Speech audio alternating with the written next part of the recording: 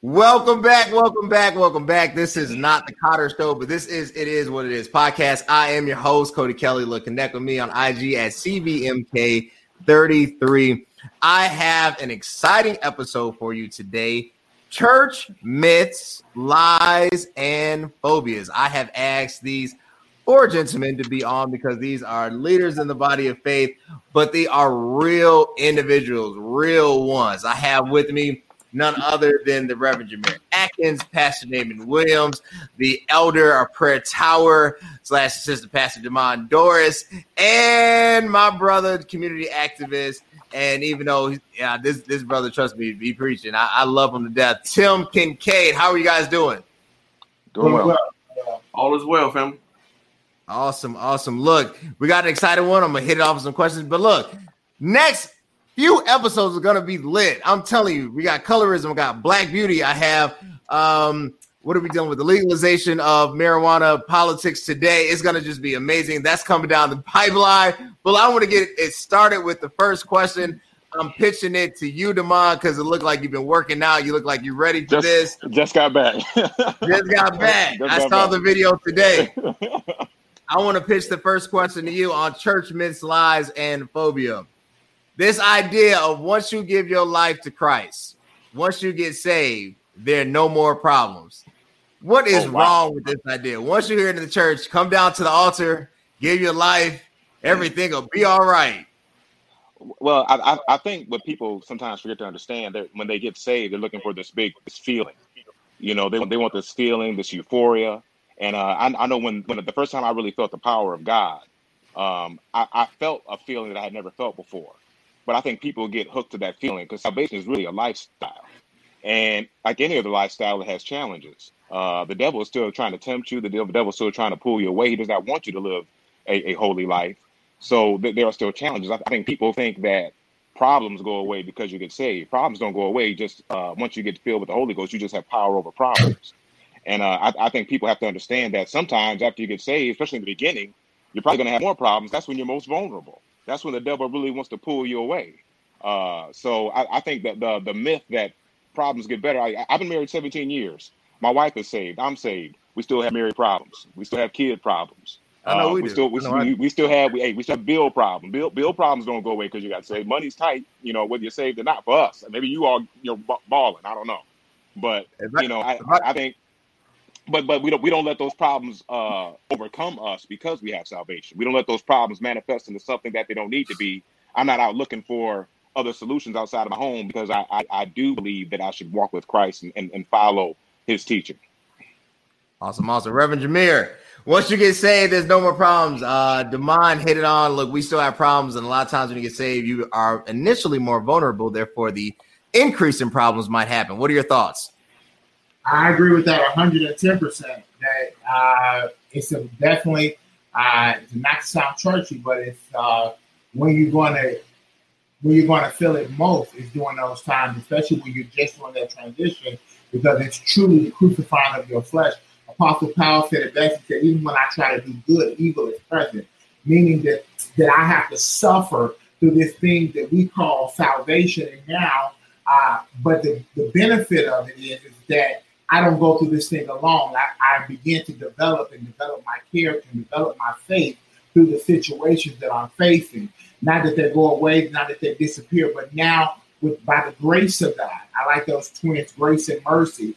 They are carrying me through those challenging conversations, those challenging times, those challenging COVID-19 experiences, those financial crises. I just understand now that I have a better foundation, not in what I attain through my own mind, but through the grace and the mercy of God and the witness of and testimony of others that have went through it. And it's the journey that builds me and develops me along the way. Awesome. Tim, I want to pitch this to you, and then name it. I'm going to hit you with a curveball because that's what we do here on It Is What It Is. Once you get saved, you grew up, you're in the church, you're a member of Progressive. Once you get saved, there's no more problems. What are your thoughts on that? Psych. Whoever thinks that, man, wow, more. I feel like The more it's like more money, more problems. More Jesus, more problems. You know, when you're a follower of Christ, you are succumb. Like you literally have trials and tribulation that's set up for you as a child of God. Your tests and your trials, like you have to go through something to be an overcomer and to be able to share and have a testimony. While you're saved, we all got testimonies of how we came out of darkness and into the light. But those of us that can attest to that and say, yo, I used to live this way. God brought me out of it. Now I'm living this way. I'm married now. Oh, now the devil trying to take my marriage. I got children now. Oh, now the devil trying to come between the children and the parents. Oh, I'm older now and I'm trying to seek wisdom from the elderly. Oh, now the devil is coming between the older generation who are more wise than us and coming between them and us where we can't receive knowledge from them. We have to, literally break through all of these different, it's so many barriers that we have to break through as children of God. And it's easy to get discouraged. Like it's easy to just say, I quit and just fall back into the world and live like the world live and do what the world do. So when you become a child of God, it'll be the most challenging time that you'll probably ever have in your life. Awesome. Naaman, I want to take it up a notch because everybody has hit on it. We're married. This understanding that, oh my God, once you say, I do, once you ask her hand in marriage, you'll never be tempted again. You will never see something that you don't like. There will never be a woman who will not catch your eye. I'm going to speak candidly. I love April to death. I love April. April is I'm not leaving. You can pay me. I'm not leaving. I'm not going anywhere. But don't get it twisted. I'm still all man, all human. I'm still not to say like, oh man, but you know what I'm saying? I'm still in this thing, man. I still see what I see. I still like Meg the Stallion. And if I'm not careful, I might spend too much time on Instagram. Tell me about that. Tim Tate, tell me about being married, man. That lie that is told that once you say I do, all of a sudden the urge to want to do other things disappears. Well, whoever said that, they tripping. Okay? All right, let me tell you that first of all, they tripping. But let me throw you a curveball back too. Like I want you to understand. Everybody needs to understand this. We ain't the only one. Men ain't the only one who sees attractive people. Hello. Our wives see attractive people too. Amen. She better not. Come on now. Amen. They just know how to do it and say he's sensitive and things of that nature. We say, "Oh my God." So yeah, it's definitely a myth in the church. What I love about me and my wife, my wife loves Will Smith. And he might need her right now, huh? Right. He can have right. Hey. He down for entanglements. Hey. Right. So I'm not tripping because I prefer for us to be able to talk about other people that are attractive instead of us just going to our grave and acting like we ain't never seen nothing that walk past us in the mall, at church, or anywhere else. So yeah, I mean that's definitely a myth, but we don't talk about it because we're holy, right? Why don't we talk about it? And Damon, I throw it to you. I'm human, just because I might like her the way she's developed, I have no interest, right? I always say it like this. I love looking at Lamborghinis. I am content with my Mazda CX-5. First of all, I can afford the note and I can afford the maintenance, and I have no place. I would not even trust a Lamborghini in Chicago. That thing would get snatched. So why can't I be who I am? Why do I have to pretend like I don't have these feelings? Well, I don't think it's so much that you have to pretend you don't have these feelings. I once heard a pastor say that it is natural for men to stray and men to cheat. And I was kind of offended by that when I first heard that because I've never had the desire to step out on my wife. But he said once you get saved, the Lord gives you supernatural ability to stay with that one woman. So I had to get out of myself and say, maybe the reason I am is the way I am, not because of anything that I'm doing, it's because of what God is doing. But I think women know just instinctively that men tend to look, and unfortunately, we have a history where men just tend to stray. I mean, we got to be honest with it. Men tend to stray. Now, I think for us, most of the time, it's not emotional. We just see something we like, and we just want to get with it, do whatever we want to do with it, and throw it away because that's just how we are. Where women, when they give their bodies to a man, most of the time, it's because of a deep emotional connection. And I think they don't understand that we don't always need that because it's just in our nature to do what we do, whether we want to admit it or not. We all saved, sanctified, Holy Ghost filled, but it's in a man's nature to do what he want to do, and it's only by his grace and mercy that we don't succumb to those feelings. But I just think it's hard for women to understand that because for them, I know, like for my wife, I know for her to really to become intimate with me, she had to have an emotional connection with me. I just saw her walking down the aisle and thought she was fine, Right. and I got an emotional connection with her later. I mean, I would if she'd have let me go, I would have went. I'm just gonna be honest. Can we keep 100 here? I'd have went that night. I didn't have to. All I knew was her last name. You know what I'm saying? She's not like that. Most women are just not like that. And Right. I think it's hard for them to understand that we can have. That's what you have guys with. They have 4 or 5 side chicks and say, well, but I love this one. He's not lying because we don't need that emotional connection to make that physical connection. Right. No, well said. I don't personally. When I saw my wife, it had nothing to do with her worship. I didn't even know she was saved. I saw her walk to her room. I met her at her house at a party, and I saw her walk, and I saw what I liked when she was walking. I was like, I'm going. You know what I'm saying? Yeah. But look, that's honest to God. Like, men don't need that emotional connection. For us, it's gonna be physical first. Look, if I was single on leg day on Mondays, I would live at the gym. I'd be like, I'm not leaving this thing. Tim, first year of marriage you just completed. Talk to me about that transition. What has been a real opportunity? I won't even say struggle, but an opportunity for you as having your human nature and trying to mesh it with the spiritual calling that's on your life. Can y'all hear me okay? Yeah, I got you. Yeah, I got you. Okay. So biggest challenge for me is like, honestly, I'm scared of God. Like, I'm scared of the wrath of God. I ain't even gonna lie to y'all because like so many times where I messed up in the past, like, okay, my freshman year of college, I had straight A's. I was on the board, right? I was good. Second year, I met the girl. We moved in together. My junior year, I played house. I was shacking. We got engaged. I thought I was living a dream. Next thing you know, I was flunking out of school. Right? So then God, he turned it around for me. I moved to Atlanta. My first year there, I was on top of it. Got promoted, was doing my thing at LA Fitness, met a little sweet girl from Atlanta, did the same thing, moved in with her, shacked up. He kept giving me these gifts and I kept abusing them, fornicating, doing all of that, cheating, whatever. You know what I'm saying? Came to Chicago to do my thing, finish my education and stuff like that. I ended up finding another young lady. Did the same thing, right? Moved her in the crib with where I was at, right? Trying to be the hero, trying to save the day.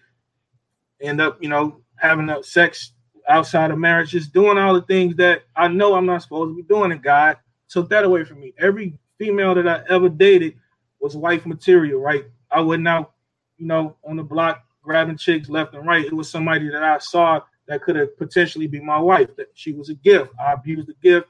God took it away from me.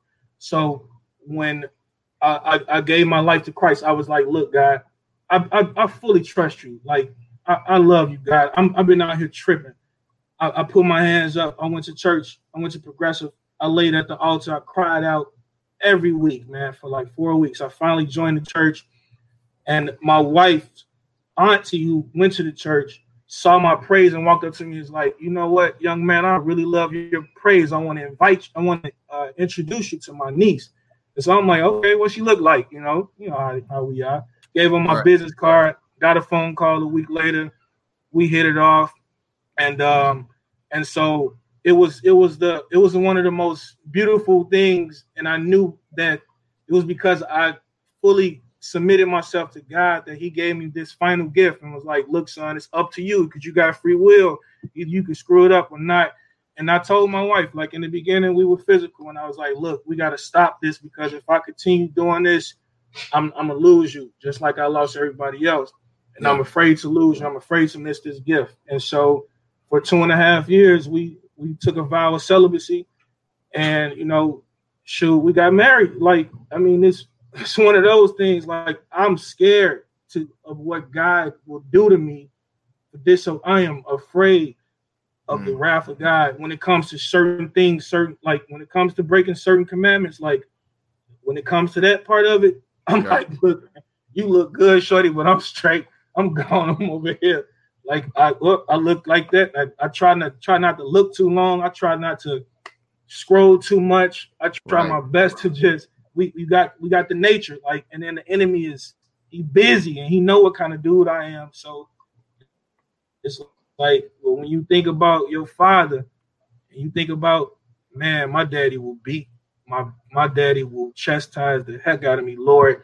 And whether you convict me right now than me do something, and then you have to put me in a place where I may not be able to get out of. And so that's what's keeping me, at bay when it comes to that situation. Makes sense. Look, it's hard not to double tap certain photos, but there's a consequence to that. Jameer, this is perfect for you. You are in a unique. You're the only one on here not married, but I think that is your unique position right now. You are a leader in the body of faith. You are in ministry. That's got to be aggravating, right? When I was dating, I wasn't an elder. I could, if I were to fall, let me say this. If I were to fall, I didn't have much, I didn't have far to go. Nobody would hear the pin drop. You know what I'm saying? So, so there was a certain comfort in knowing, like, oh, I'm good, so, but for you, you are a little bit more elevated. If you mess up, your stuff might be screenshotted, right? So talk to me about that struggle. Well, just being honest, and I think that women, especially with those who are in leadership in churches, women attract to power and leadership, right? So the mantle is just as heavy upon us. Not only can someone say, well, oh, no, they look good, they're easy on the eyes, but they also attract to that other thing, so it's presented way more often.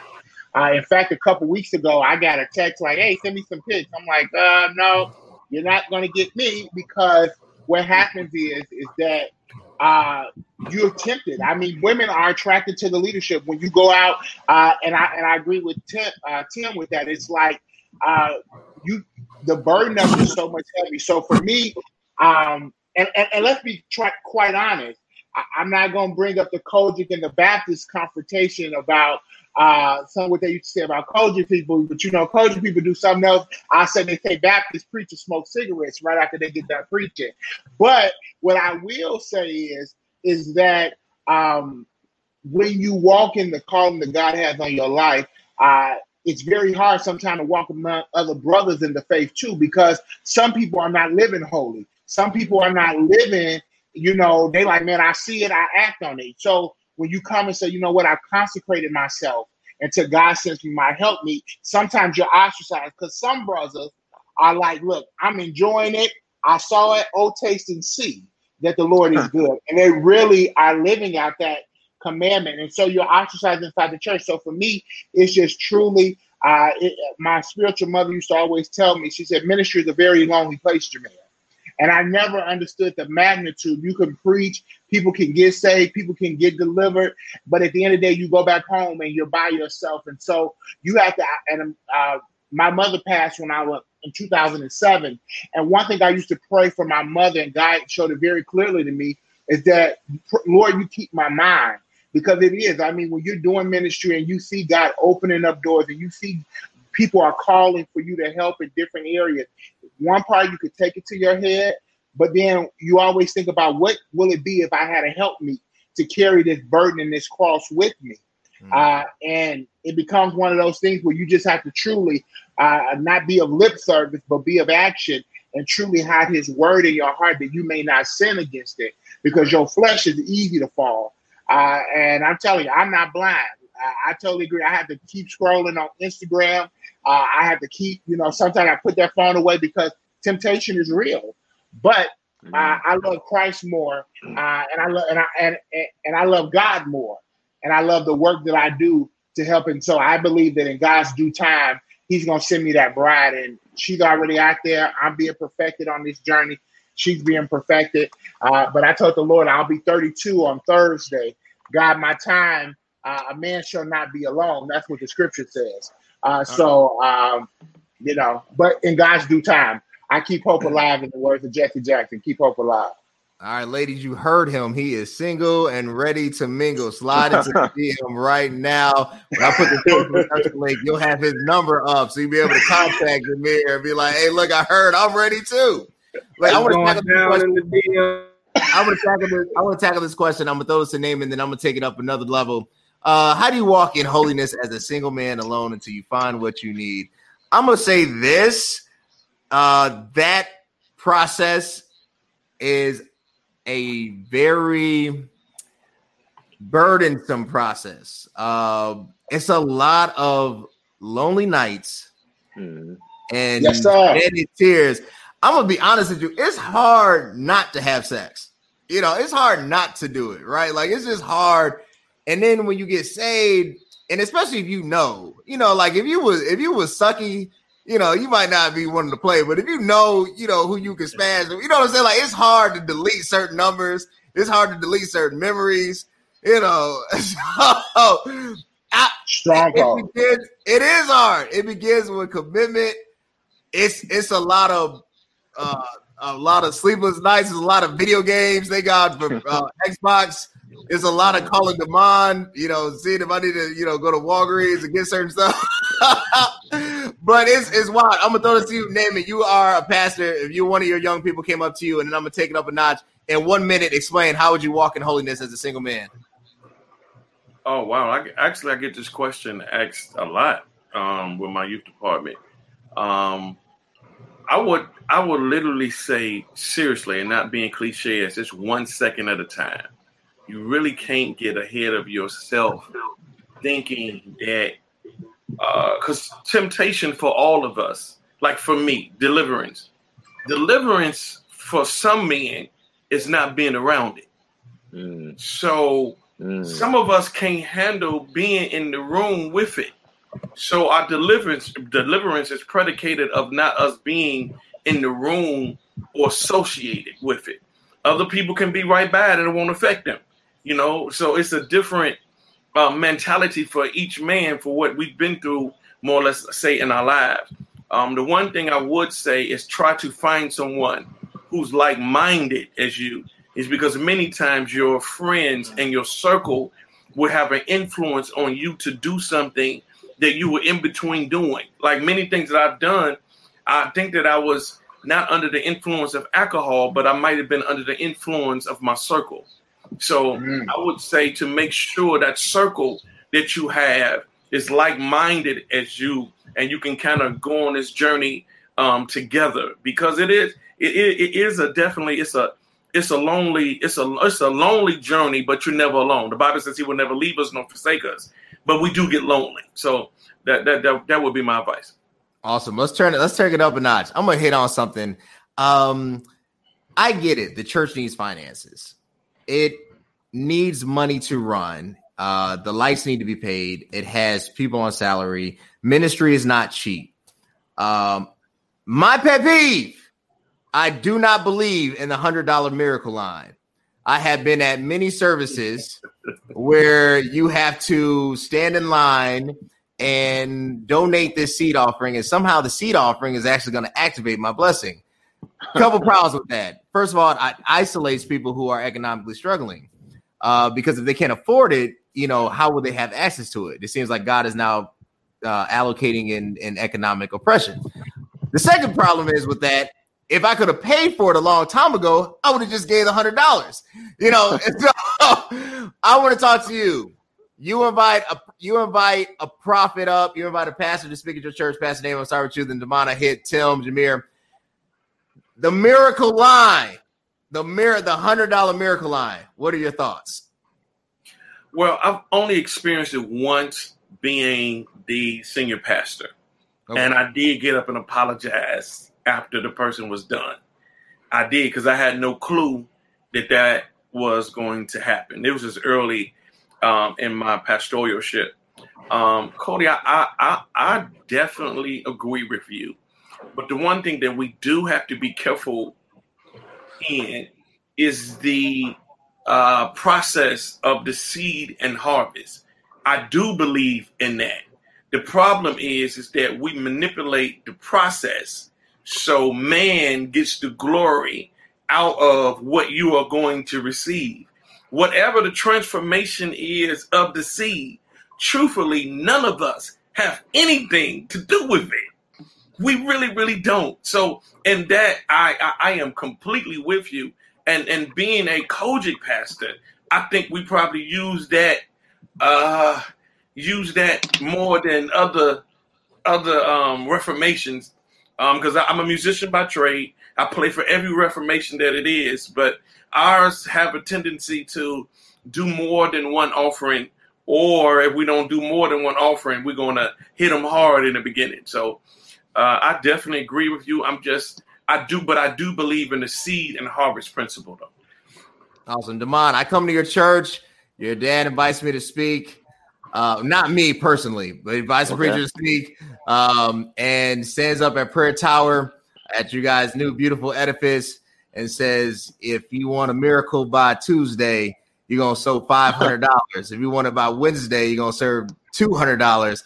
And if you want it by Thursday, you're going to stand in the $50 line, and everybody else can just get $5. What goes through your head when you see stuff like that? Well, something that you touched on earlier, and I agree with what Pastor Damon said. I was fortunate enough to be blessed to be born to a hardworking two-parent household. I remember when my parents didn't have a whole lot of money. They got married very young. They were 20 and 19 when they got married. I was born a year later. So I had very young parents. I remember when we struggled. I remember when we couldn't pay bills. I remember when things were just hard and tough, but we always went to church. I can't imagine how my 20, 22, 23-year-old mother and father would have felt had someone told them that they need to give them a $75, $50, $100 seed offering to be blessed. When I saw how hard my parents were working, I saw how hard they were struggling in the beginning, and I know they would not have been able to afford that in my young childhood. Fortunately, my father was blessed to move up in his company. My mother started working, and my family became. We were able to move up into the higher into the middle class as I got older. So now when those type of situations happen, we can be a blessing. But I often wonder, like this, I know there's still families out there who are still struggling like my family was struggling 30, 40 years ago. So does that leave out those families? Because I remember being one of those families. So I've never liked it. And I do understand that the bills need to be paid. I do understand that being part of a ministry is expensive. I'm the executive pastor of my church. I handle all the bills. I pay the mortgage. I take care of all the business of my church, special events. I take care of our administrative department. So I understand that the church needs money. But I just don't ever think that finance should be more important than lowering or hurting the esteem of some of its own members. Because people, what about you have a member that's born to a single mother or a single father who may not have the access to move up in class as quickly as a married household? They may not have the support. I have a big family. My parents have always had a lot of support. And because of that, now I have a lot of support. They were to send me to college, not just because of things that they did, because of things that my grandparents did. And they were fortunate to have strong parents. So I don't like to make families that may not have been born with that support, that may not have been blessed with that type of support, to feel isolated and feel like they can't let down, they can't fully participate in the ministry just because they don't have financing. So I've never liked that. Awesome. Tim, like as you shared your testimony, your story, your journey, you and your wife, Nicole, go to a church service, and Prophet Aquafina comes and decides, hey, look, I'm raising anybody that wants a miracle. I'm starting the miracle line off at $1,000. What are your initial thoughts when you hear things like that? Well, growing up in the Kojic church, like you see it, especially when those prophets come to the church, guest speakers and stuff like that. So I've seen it, heard it. I get uncomfortable. It's like I compare that to bring in J.B. Prisoner to speak to the congregation for the black vote, right? It makes me uncomfortable like that sometimes, right? And so I have to get out of my emotions and get out of my feelings, and then ask God to like really give me a meaning and an understanding of this. Like, God, if I do sow this seed, like I'm looking for you to bless me out of obedience, because I need to, like, that discernment has to come out, right? You got to see God in it. So I'm not going to be the guy to drop the 1,000. I might be the guy to drop the 50 out of obedience. And then I'm praying while I'm going up there and say, Lord, I'm doing this out of obedience, God, because of how good you've been to me. And I know this money is going to ministry. I'm not expecting a miracle that a man is promising me. I'm just doing this out of obedience because of how good you are. You've been to me. And if you have something more in store for me because from this seed that I'm sowing, Lord, I will willingly accept it, right? But the 1,000 and all that, like, nah, I'm not with that. Makes sense. Jameer, Reverend Jameer, if you're up there and because I know how it goes, I've been in that setting. The pastor that invites you to speak tells you that they're low on money. Are you tempted to raise a prophetic offering? Wow. Okay, well, you switched it on me, question. but I'm ready. Good question. That's different, Cody. Yeah. He switched it on me. Yeah, right. You hit me with the uppercut. Whoop, I'm back though. So let me say this. Pastor Naaman spoke very well. The seed, right? So I am a firm believer that I cannot buy my blessings from God. I insult God if I think I can buy my blessings. So I don't agree with the thought process and the theology of it. Now, to Tim's point, I respect that because at the end of the day, I've been in the seat and God has told me to give. But it's not my responsibility. So if he comes up and say, to answer your question direct, if he comes up and say, hey, well, I need you to raise the offering. Now, God moves on the heart of the people. And my prayer is that if I am declaring the gospel, that people's heart is moved, and I won't have to do that because I believe in the power of God that much. But if you think I'm going to do an extended call afterwards, I can't do it because I don't believe in it. As me being in sales, I can't work nowhere. I can't sell something I don't believe in. And so if you ask me to do that, you're asking me kind of go against what my belief is and where I walk with God. But I do believe in the power of sowing the seed. For the scripture tells you some come to plant, some come to water, but the Lord brings the harvest. So I will encourage you to sow a seed. Now, I'm not going to put an amount on it. And if we believe God enough faith, that need that you need to be met, as Pastor Doris said, as the executive pastor, that need may be the mortgage needs to be paid. God will provide it if we're in alignment and a will with his word. But a lot of times, I was at, before we started my church plant, the church plant I'm a part of 4.5 years ago, I was at a very affluent church in the south suburbs, a Baptist church, where I served in many capacities in ministry. And every year we would bring this one prophetess. Now she would, at one point in her ministry, she was very, very accurate. I mean, she was an accurate prophet. She would come with the word, prophesied to me some things that were very on point, on target.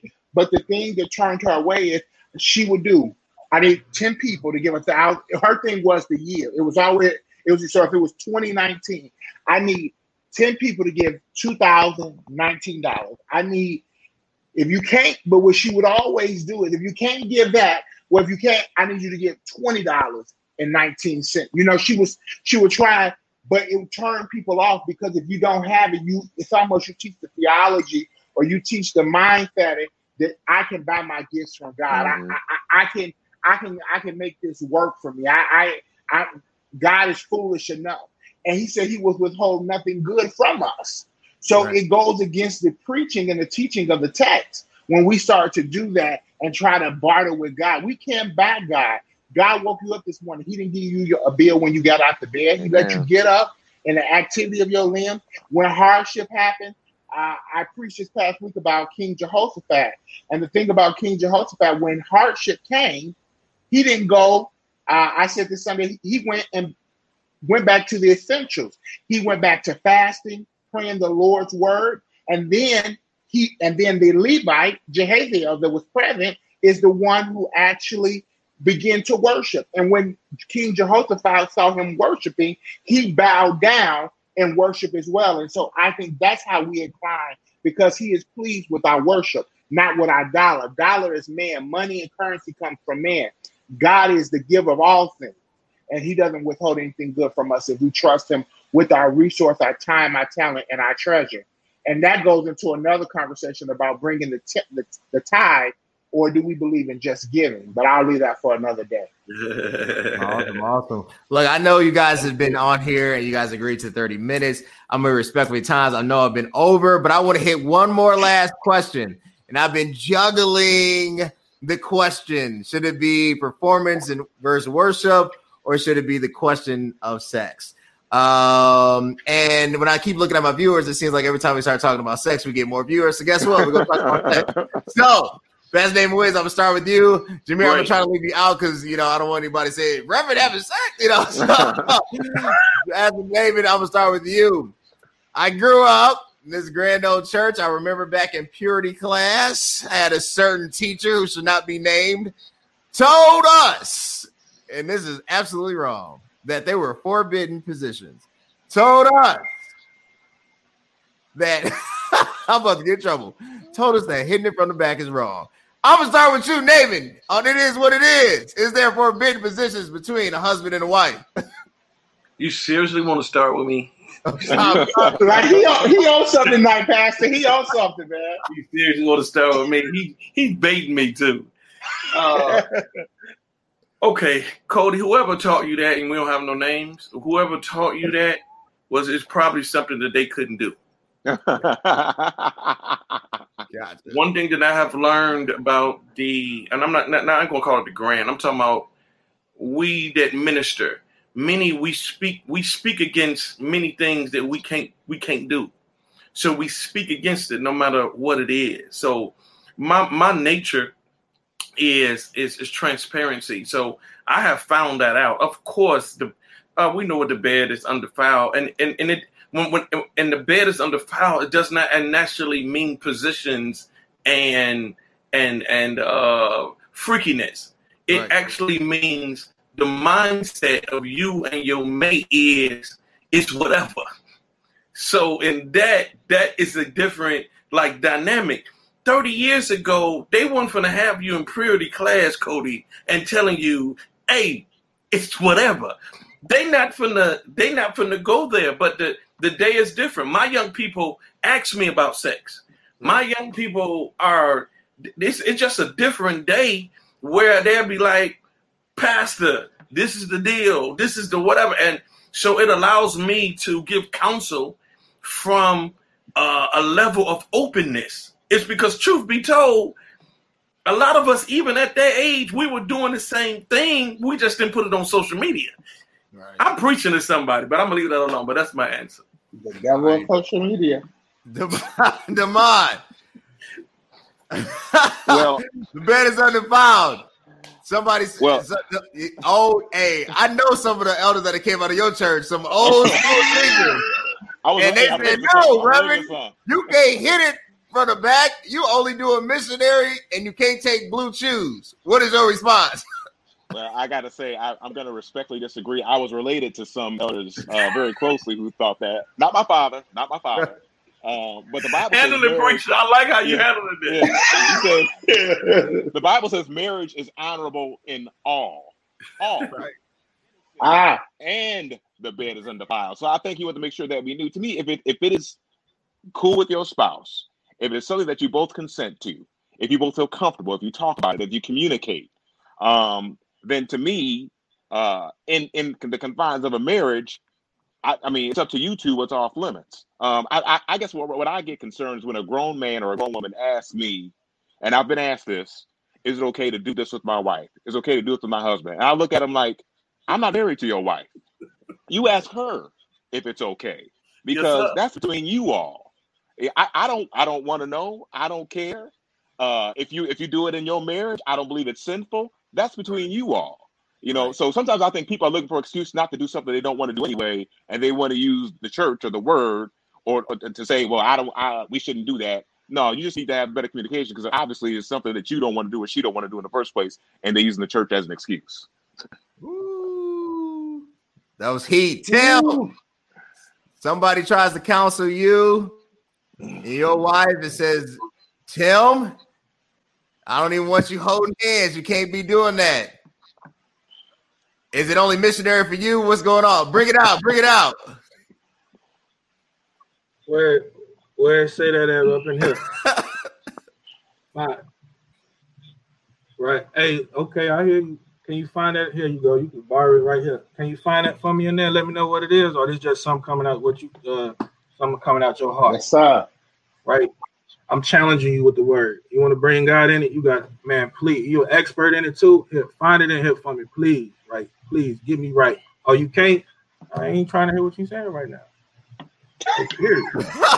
I feel you. No, that makes sense.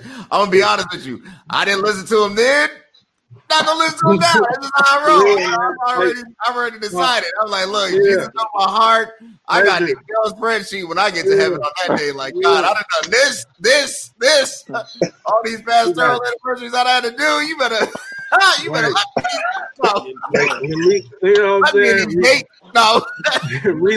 Release is one thing, and reproduction is one thing, and pleasure is another. And those are all three things that you can accomplish when you with your significant other and your wife that you took a vow to be with. And you know what I'm saying? What's in your bedroom, stay in your bedroom. And don't need to go outside of your bedroom. And if somebody try to challenge it, tell them to find it in the book, and then we can talk about it. If not, man, I'm only trying to hear what you got to say. Hello, whips, cameras, everything. Whatever we all get down. Blue chews and everything. Blue chews is a real thing. Look, hey, for real though, I heard a thing, man, about like some pastors like throwing toy parties and stuff. Like, have y'all heard of that? Nah. No. Somebody brought that up to. We did in my premarital counseling. In the session, they were talking about how some pastors and are like, having toy parties. I don't know where. Maybe it's in Atlanta. I don't know. I don't know. But San Francisco, I don't know. But I think that's more. I'll be honest with you. That's probably more common among women. Women can talk about that stuff. Like, this is my, be like, oh, okay. Hey, Tim, all I can do is speak for me, man. I haven't had a toy party, man. Right, I don't do toys. I don't know. I only do Xbox. Xbox and Giselle. That's the only toy I do. I've never been one either. I don't need them. All right, look, this has been an amazing episode. Jameer, where can they connect with you? What are you doing? You can connect with me on Facebook as Jameer Atkins, or on Instagram. I think it's JC Atkins. No, I think it's my real name now. I think it's JC Atkins or something like that. But if you find me on Facebook, you can find me on Instagram as well. Awesome. Pastor Damon, what do you do? I know you got the convocation. I shared the video. Where can they connect with you? What are you doing? Man, Facebook, IG, NameItWilliams.org. Holler at your boy. Damon, where can they connect with you? What are you doing? Facebook, Damon Doris, or you can get me on IG, D_Doris. So, and anywhere, anytime. Awesome. Tim, where can they connect with you? What are you doing? You can find me on Facebook, Timothy Tremaine. Awesome. Look, I appreciate it. I appreciate my guests. I love these guys so much. Thank you again for this episode. Like I said, next week, I got the legalization of marijuana, politics today, Social Security. We are also starting a series that's going to be amazing on Black beauty. I'm talking about black hair all the way down to colorism. August about to be lit. Hot Girl Summer episode is next week. Y'all don't want to miss that. I got some baddies that I had to ask that are personal friends about to be on there. But until next time, guys, I appreciate it. Thank you so much. All right, brother. Thank you. All right, brother.